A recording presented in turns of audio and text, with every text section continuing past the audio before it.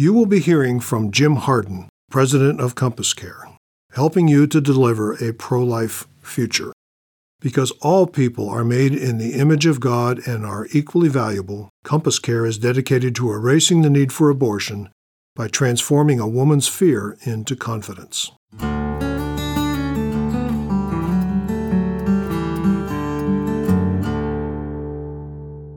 How would you describe an ocean sunset to a man born blind?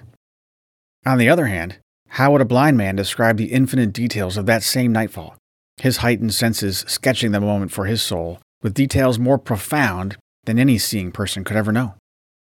Christians, perceived to be blind by a self-proclaimed enlightened world, are tasked with describing the glory of an unseen God.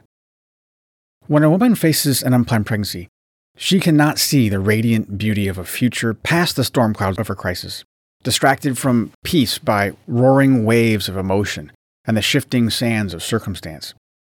That is all she can see. But she needs someone next to her, on her life's wind-swept shores, describing to her, through care and kind words, the quiet but powerful Son of God, until the face of her soul begins to sense the warmth of His presence. And, as the eye is drawn to the light, her soul turns to glimpse the source and finds herself face to face with the wonder that is His salvation.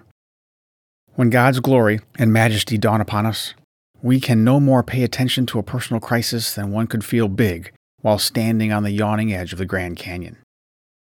Man, thinking he knows better than God what is good and evil, taints the wellspring of his thoughts, deluded into believing he is self-sufficient. The resulting decisions poison all relationships and cause death.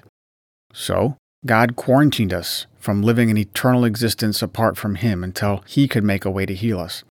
God has made a way to heal us through Jesus, reuniting God and man, heaven and earth. Everything changes in the glorious presence of God, including us, especially us. Our senses are awakened to reality, to God's holy glory, set in stark contrast to our dark and small sinfulness. Our starving and emaciated soul rises from its slumber, seeking a breakfast of righteousness in the house of God.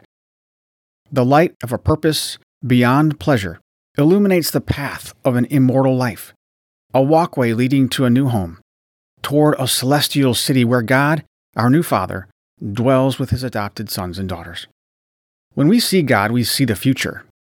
The simple fact is that in Jesus, God took on flesh to give us a future, fulfilling the wrath God required by His perfect justice at the cross. Jesus' resurrection opens the curtain for the light of God's perfect mercy to come flooding into the dark chamber of our isolation. He is the firstborn from the dead, life dawning upon a dying world. The future, our future, is seen in Jesus, if in fact we have died with Him.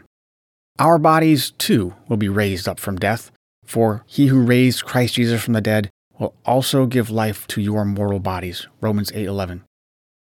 And then what? We who live in Him will with Him reign forever and ever. Revelation 22:5. He who did not spare His own Son, but delivered Him over for us all, how will He not also, with Him, freely give us all things? Romans 8:32. This glorious future is envisioned by John in the book of Revelation, stretching the limits of language, painting a glorious portrait of God and His family together at last because of Jesus. He describes the canvas by what is not there, like the sea, because chaos has been done away, like tears, because joy reigns, like death, because it is swallowed up in life, and like a temple, because God Himself is the temple.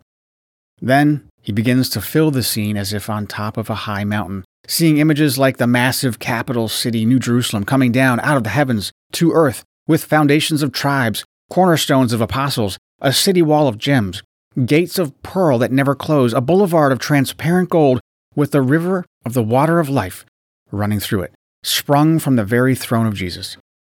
And along the banks of this river is not just a single tree of life, but a whole forest of trees of life, constantly bearing fruit with leaves that can heal, and all basking in glory as an unending day. Revelation 21 and 22. Why this vision of God in glory?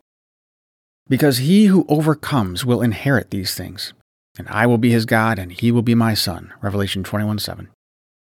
The vision imparts courage to persevere in love in a cruel world. In a world so dark, women believe they have to choose between their life or their baby's life. How then ought we live in the meantime? Loosen the bonds of wickedness. Let the oppressed go free, and break every yoke. Cover the naked, and do not hide yourself from your own flesh. Isaiah 58:6-7. Then your light will break out like the dawn, if you remove the yoke from your midst. Isaiah 58:8-9. For the glory set before us, let us endure as Christ, for women and their preborn boys and girls.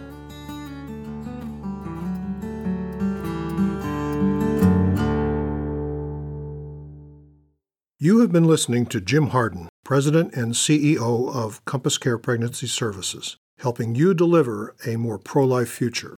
For more educational material on the Christian foundation for why abortion is wrong and how to help women considering abortion have their babies, go to erasingtheneed.com.